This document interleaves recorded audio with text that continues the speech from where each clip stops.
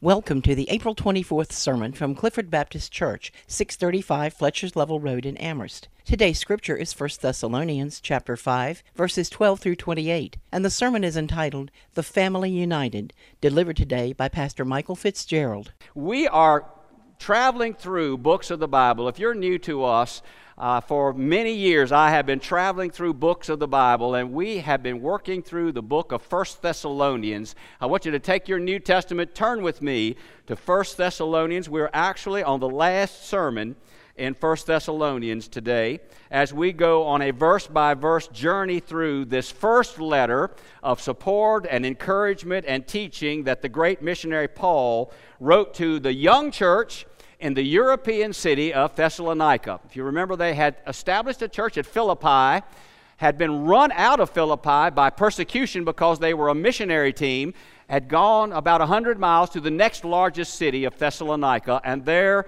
the mission team preached the good news of Jesus Christ, and people were saved. This is a brand new church established with brand new baby Christians. So I want you to keep that in context as you go through this letter of 1 Thessalonians, and we will begin 2 Thessalonians next week, that these are letters to baby Christians, teaching them on the ground level of what it means to be a church, what it means to be a congregation in the Lord Jesus Christ. When Paul and his mission team preached in Thessalonica, there were a great diversity of people who were saved. Jewish people were saved. Gentile people were saved. Greeks were saved. And from that huge background of diversity, Paul takes all of those brand new salvations and he unites them together in one body called the church. And it's amazing, some of these people disliked one another in their culture. Some of them were natural enemies. And yet Jesus Christ goes beyond those cultural boundaries and unites us together as the people of God. And that's true here today. All of us are from different backgrounds, different ways of life, but Jesus Christ unites us together because His Spirit lives in us. Amen? That's what makes the church work. That's what makes the church love one another, because the Spirit of God lives in us. The Holy Spirit has taken up residence in us. Today, if you don't know Jesus as your Lord and your Savior, you can give your heart to Him this very day before this service closes. But at one time, these people were strangers, but now they were connected as brothers and sisters in the church. It was a huge life change for them. Paul and his mission team would have loved to have stayed in Thessalonica and taught these and pastored and discipled these young Christians. But they were run out of town as missionaries. The city of Thessalonica wanted nothing to do with the Jesus movement in their city. So the mission team was run out, leaving this brand new church of brand new Christians behind. So as you read 1 Thessalonians, you have to remember that Paul is addressing this brand new church in a hostile city. And yet they were thriving. They were growing. They were ministering even when the odds were against them. So Paul writes two letters, 1 and 2 Thessalonians, to teach and train and support these young Christians in the faith. So today we're going to close 1 Thessalonians, and I love the ending of 1 Thessalonians because it is very practical counsel and advice given to a church 2,000 years ago, but these words could have been written this morning. They are so applicable to us. And what these words teach, what it means to be the church of the living Lord Jesus Christ. So I hope you have your Bible open with me, 1 Thessalonians. Go to chapter 5 there. This teaching is amazingly current. So let's look at verses 12 through 28 of 1 Thessalonians chapter 5. Go to verse 12, and we're going to end the book today. So Paul writes to the church, "And we beseech you, brethren, to know them which labor among you and are over you in the Lord, and admonish you, and to esteem them very highly in love for their works' sake, and be at peace among yourselves. Now we exhort you, brethren, warn them that are unruly, comfort the feeble-minded, support the weak, be patient toward all men. See that none render evil for evil unto any man, but ever follow that which is good, both among yourselves and to all men. Rejoice evermore, pray without ceasing, in everything give thanks, for this is the will of God in Christ Jesus concerning you. Quench not the spirit, Despise not prophesying. Prove all things. Hold fast that which is good. Abstain from all appearance of evil. And the very God of peace sanctify you wholly. And I pray, God, your whole spirit and soul and body be preserved blameless unto the coming of our Lord Jesus Christ.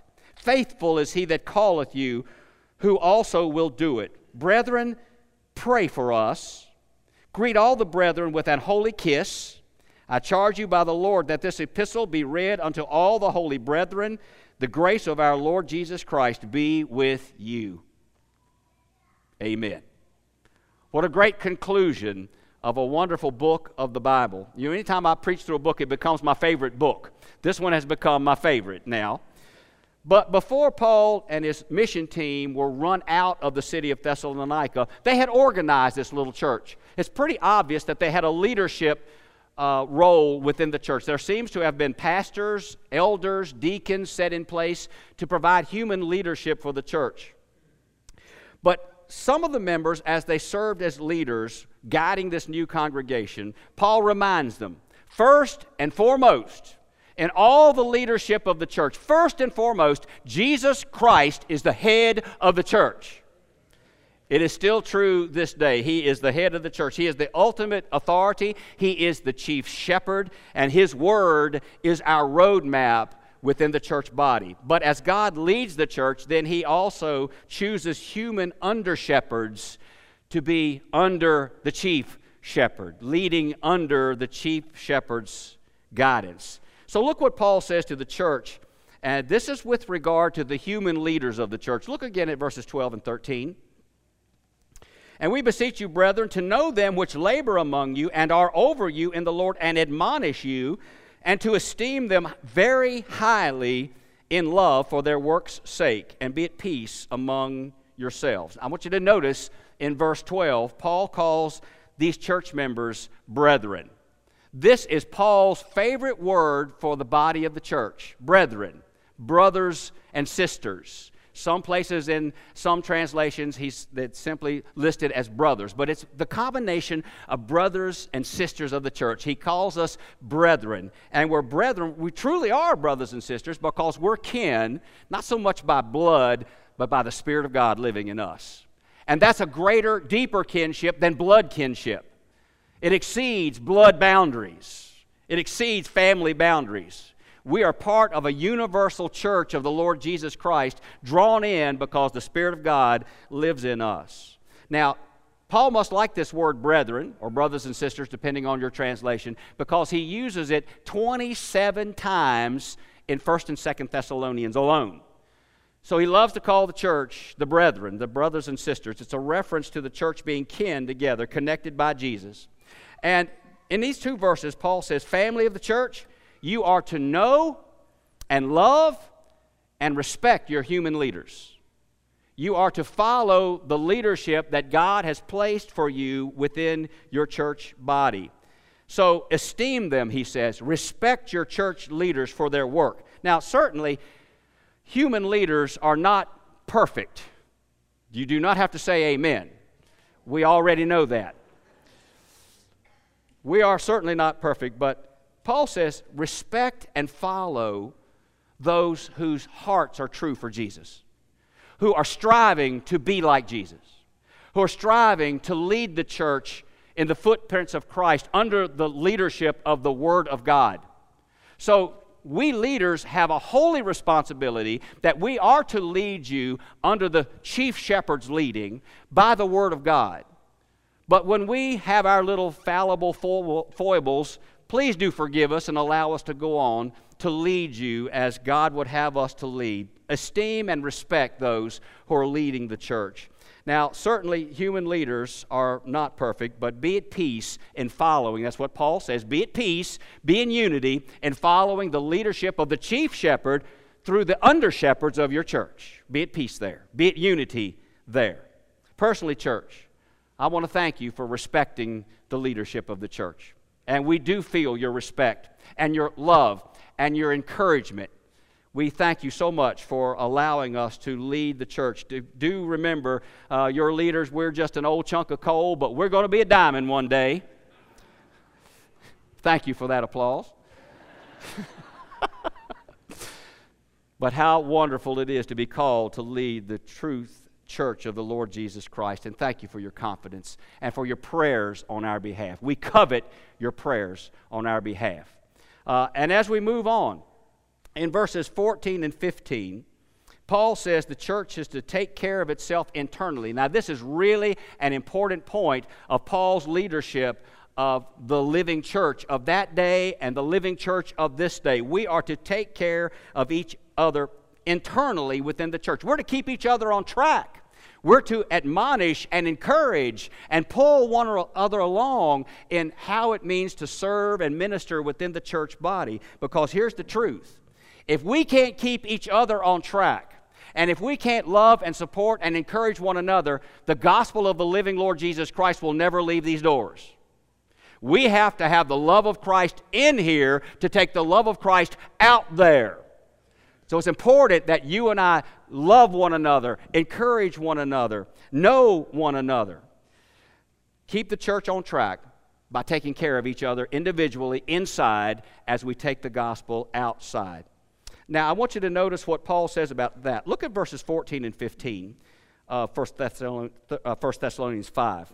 14 and 15. Now we exhort you, brethren, warn them that are unruly. He's talking about inside the church now. This is a reference to in the church family. Warn them that are unruly, comfort the feeble-minded, support the weak, be patient toward all men, see that none render evil for evil unto any man, but ever follow that which is good, both among yourselves and to all men. All right, let's back up. Let's go through that list. Warn the unruly. When you look at the original Greek text of that, basically what the Greek is saying is, warn those who want their own way. Warn those who want to threaten the unity of the church by demanding their own way.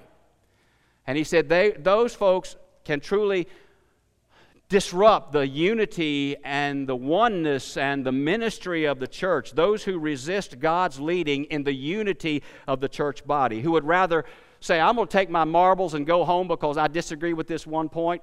It's a God-fearing, God-loving, Scripture-following church, but they find one point they don't like, so I'm going to take my marbles and go home. Those are the unruly.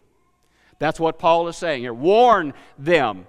Do not allow them to disrupt the unity and the family of the church, because they're working against the will of Jesus for that church body. Warn them against that if they're within your church. Then Paul says, comfort the feeble-minded. Gwen, you do not have to say amen here. Comfort the feeble-minded. Actually, in the King James Version, there's another Greek translation of the same word, and it's faint-hearted. And really, that's a more fitting word. To comfort the faint-hearted. And it comes out as feeble-minded here. It's really not a word about mentality. It's translated to encourage the faint-hearted, to encourage the one who is disheartened or discouraged. And it simply means to encourage the brethren among us who are weaker in the faith, who are not as strong in their faith, who need to grow in their faith. Build up believers so that they too become strong within the body of the church, the ministry of the body of the church. Build up believers, make them stronger as they stand for the Lord Jesus Christ. So we're to do that for each other, building up each other so that everyone develops a strength in serving the Lord with the ministry that He gives to us. The next phrase is very much the same. He says, support the weak. That's a physical picture of a spiritual truth. Someone who has a broken leg, you get under their shoulder and you lift them up and you support them as you carry them out. In the same way, he says, for a person who has weak legs of the faith, get under them, lift them up, support them, help them to walk so that with each step that they take, there is healing and there is strength and there is the Spirit of God working with them and growing them. Support those who are weaker in the faith. And of course, all of us develop at different paces. And so he says in verse 14, be patient in this task. Be patient in supporting the weak and helping them to grow. The people of God need to get strong, but be patient with those who need strength and minister to them. You know, after 40 years of ministry, I am convinced that there are two words that signify the pastor's job. You ready? Two words: patience and perseverance. Those two words truly do signify what the pastor should be doing: patience and perseverance. Be patient as the ministry develops and grows. Be patient in that, but keep pressing forward. Don't be so patient that you start treading water. Does that make sense? Be patient with the ministry, but push the ministry on. Persevere forward in the ministry so that all of us are growing together, but also going together in the love of Jesus Christ. Verse 15, Paul says, never, never allow church members to repay evil for evil, inside or outside of the church. In other words, we will not tolerate an attitude of, I'm going to get even with you.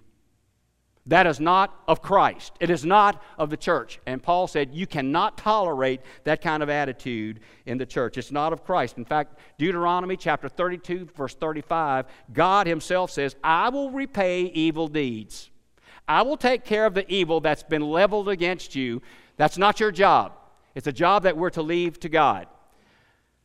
Believers, we do not speak, we do not do evil against anyone inside or outside of the church body according to the will and the word of God. God will deal with injustice.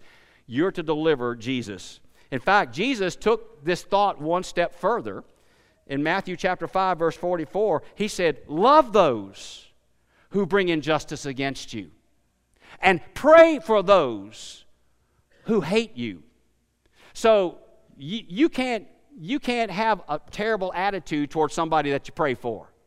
So Paul and Jesus are on the same wavelength here, in that we are to reach out even to the people who do us injustice. Jesus says, pray for the ones even who hate you, who are your enemy. Pray for them, lift them up, ask for God's healing and blessing upon them. And then also, as we look at these verses, I love these short little verses of 16 through 22. Verse 16, rejoice evermore.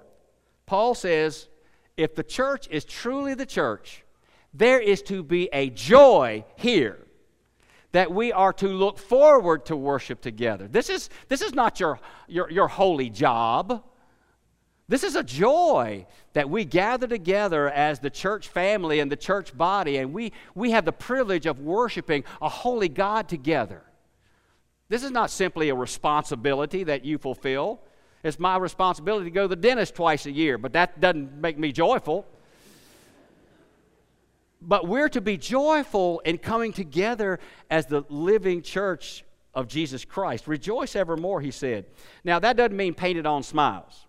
And I can tell you, in fact, I ran across somebody this morning that gave me a little bit of substance in this.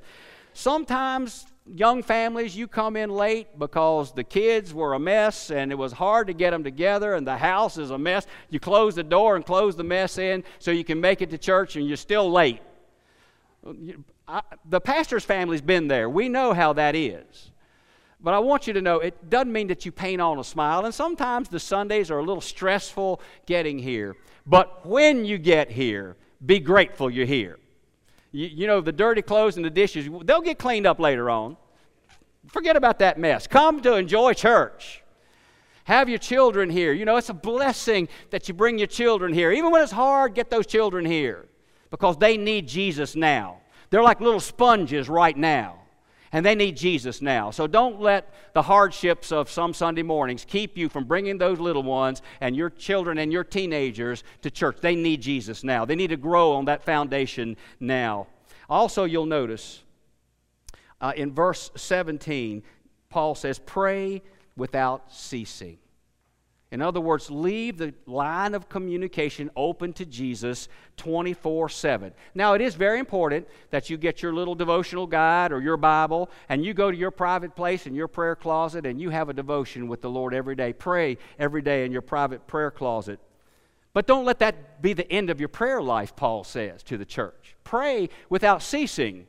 So in other words, pray while you're driving. You don't need a cell phone or texting. It's not against the law to pray while you're driving. As you're going down the road, I've heard many people say in their lengthy drive to work, that was a lot of their devotional time as they talk to the Lord Jesus on their drive to work. Whisper a prayer when you need guidance in that conversation that has all of a sudden gotten tense. Whisper that prayer right in that moment. Lord, give me the right words to reach out to this one in this tense moment. Pray that prayer when you're dealing with your children and it's a little bit stressful. Pray that prayer when you wake up in the middle of the night for some reason. Just pray a prayer. Because the amazing thing about being a child of God is you don't need to make an appointment for Jesus to hear you. Praise God, He's always listening. And we can pray without ceasing, and He will hear every word, and He will answer every word for you as well. See, the Bible teaches that prayer is not just a structured moment, it's a constant moment. And we're to pray without ceasing, a constant flow of conversation with the Lord.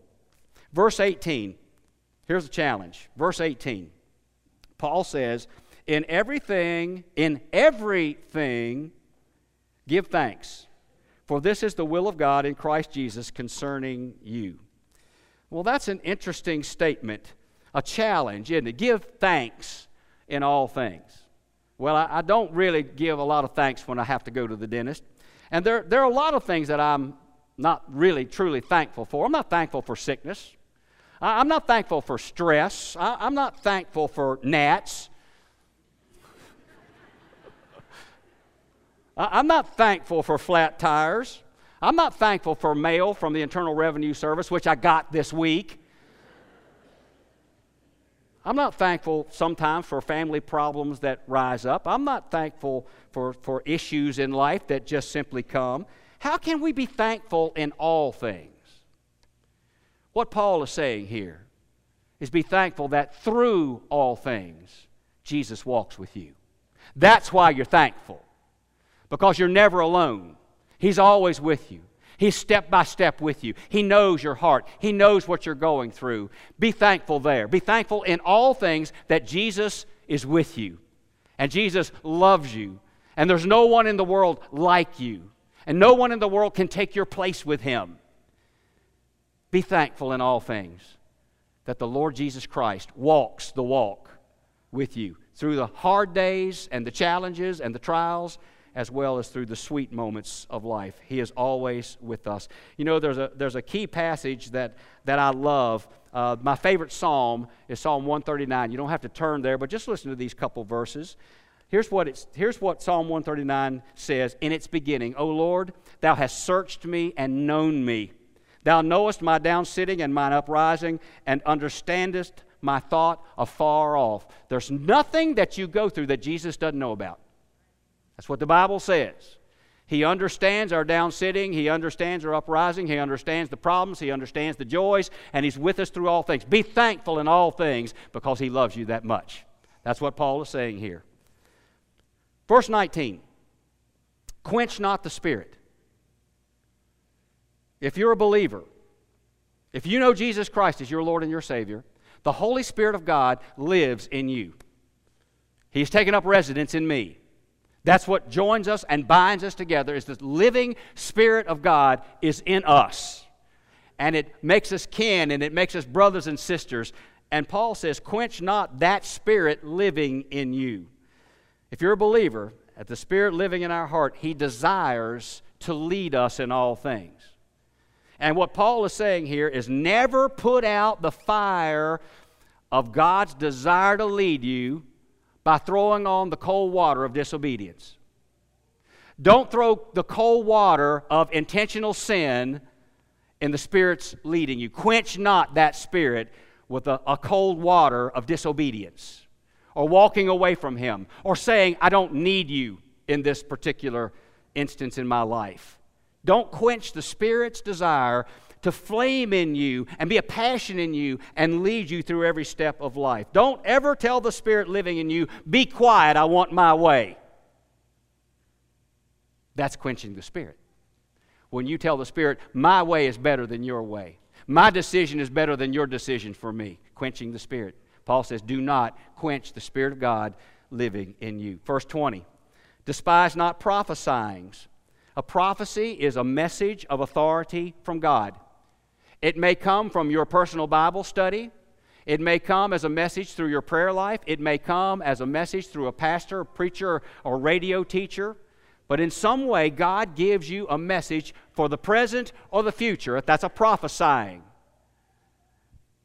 And Paul says, despise not those prophecies from God. Do not disregard God's will by your own wisdom. Despise not God's word being expressed to you. Never say, I'm going to choose my will over your word, God.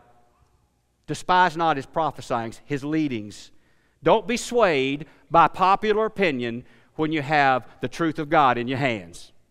Don't be swayed by the world, but rather follow the Word of God. Never be swayed by the world's gold when you have God's Word of truth. It's important that you and I know that He has a will for us, and He speaks to us through His Word on a daily, regular basis. Listen to His Word and follow it to its letter. Then also, verse 21, he says, prove all things, church. Prove all things and hold fast to that which is good. In your life, hold on to the good things of God. Don't be drawn off track by things of the world. Hold on to that which is of God. The good of God always triumphs over the good of the world. Because the good of the world ultimately will lead to destruction, to disappointment, where the good of God will always lead us to His will and His grace and His blessing and His produce in our life when we follow the good of God. As we follow Him, we know that indeed we are to be led by His good in everything that we do. Verse 22, great verse. Abstain from the appearance of evil. Now, I want you to take your pen or pencil and I want you to underline the word appearance. Abstain from the appearance of evil. So Christians, brothers and sisters in the church, here's what Paul is saying. Obviously, we're to run away from evil. Obviously, we are to stay away from that which is sinful toward God. But Paul adds another level to that, another layer to that, and also we run from even the appearance of evil. We think about what I'm doing right now. If somebody else were seeing me, does this appear to be evil? We think about that. Think about what's in your grocery cart sometimes. Does it appear to be evil to someone who sees what's in your cart? If you look on your Facebook page, can somebody look at your Facebook page and say there's something evil on that page? It appears to be evil. Get it off. Take it down. Because Paul says, don't just avoid evil, avoid the appearance of evil. Don't let anyone misconstrue what you're doing to be something evil. Think about your life's actions every moment of your life and avoid the appearance of evil. I love that verse. And if you think about that verse, it will take effect in your life every single day. Listen, believers, guard your witness. When Paul says run from evil and even run from the appearance of evil, listen, what he's saying, church, guard your witness. Well, here's the truth of God. Satan cannot take away your salvation. When you know Jesus Christ as your Lord and your Savior, John chapter 10 says you are firmly in the palm of His hand. But Satan loves to destroy your witness. You can build a witness for years and years and years, and it can be lost in a second. And Satan rejoices. He can't take away your salvation, but when he takes away your witness, he takes away your influence to the lost. Be careful. Always remember that you are to be serving the Lord in all that you do. Then Paul closes his letter of 1 Thessalonians. Verses 23 and 24, he says, church, may God make you and sanctify you to be holy and blameless. Keep your hearts centered on the gospel of Jesus Christ. Until He comes again, you serve Him. Holy and blameless, you serve Him. Ladies and gentlemen, I want you to understand this. This is not just a word for the pastors of the church. It's not just a word for the deacons of the church. This is a word for the church. that every single one of us within the body of the church have something to do and to contribute to the Lord Jesus Christ in the ministry here. Every single one of us. Just a side note, remember the nominating committee is still hard at work, and we still need you. But every one of us needs a church job.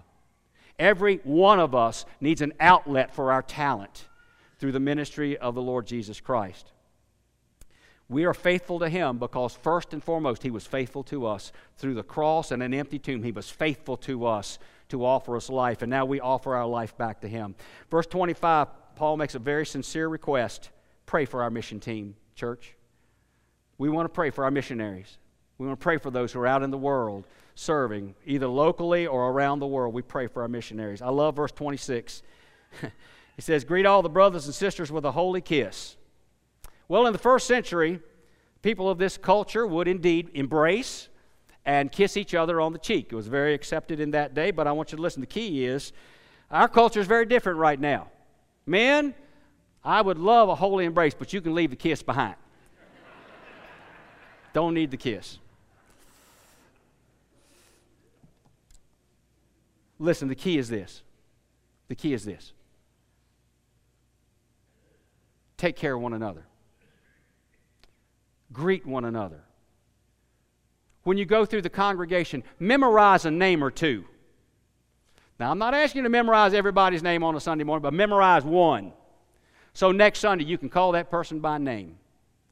We need to have that holy connection that we love one another and take care of one another. That's what Paul is saying here. Is the church is not a church of disconnected strangers. We don't come here to simply worship and get up to leave and not know each other. We're family. We're brethren, brothers and sisters. Get to know your brothers and sisters. That's what Paul is saying. The key is, don't be strangers, passing with a glance, but get to know one another. Well, as we love each other through the grace of God, His will and His ministry will go from this place. It will go outside of these doors when we love one another. You'll notice that all of these words today were centered on the church, the local church body, and how we treat one another and how we follow the Lord. That's what this whole sermon was about. But listen today, if you're a part of the church body, that means that you know Jesus as your Lord and your Savior. Maybe there's one here in this sanctuary today, or maybe there's one listening online somewhere around the world. Our media is around the world now. Maybe there's someone in another country of the world or right here in the United States of America, and you don't know Jesus as your Lord and your Savior. According to the definition of the Bible, you're not in the church yet, but you can be today. If you want to know Him and you want to walk with Him and you want to ask Him to be your Savior, here's where it starts by saying, Lord Jesus, I am a sinner. I have a broken relationship with You because of my own sin. But I believe Jesus went to the cross and died as the perfect Lamb of God in my place that I might be forgiven. And I believe that You rose from the grave as we celebrated last week that I might have eternal life. Lord, I need You as my Savior. I want You as my Savior. And I'm coming to You as my Savior. Today, if you want to make that public, right here you come and accept Him. He publicly died on the cross for you, and He publicly rose from the grave for you. Now today, can you publicly come and say, I accept You? He's waiting for you. If you're watching online, just bow where you are, wherever you are, and say, Lord Jesus, I need You as my Savior. Church home, whatever you need, He meets us here. Let's pray together. Our Father, our God, thank You for these precious moments. Thank You, Lord, that as we come together, You have a powerful plan for Your church. We thank You that Jesus Christ is indeed our chief shepherd, and we are to follow You and to follow Your word to the letter. Help us as a church to do that, Father. Help us to rededicate our lives to that. Bless us at this very important moment of decision, I pray, especially for that one who needs Jesus as Savior. Bless us now through His name and His holiness, we pray. Amen. Clifford Baptist Church invites you to join us for worship every Sunday morning at 11 a.m. For more information about our church, please call our church office at 434-946-0555.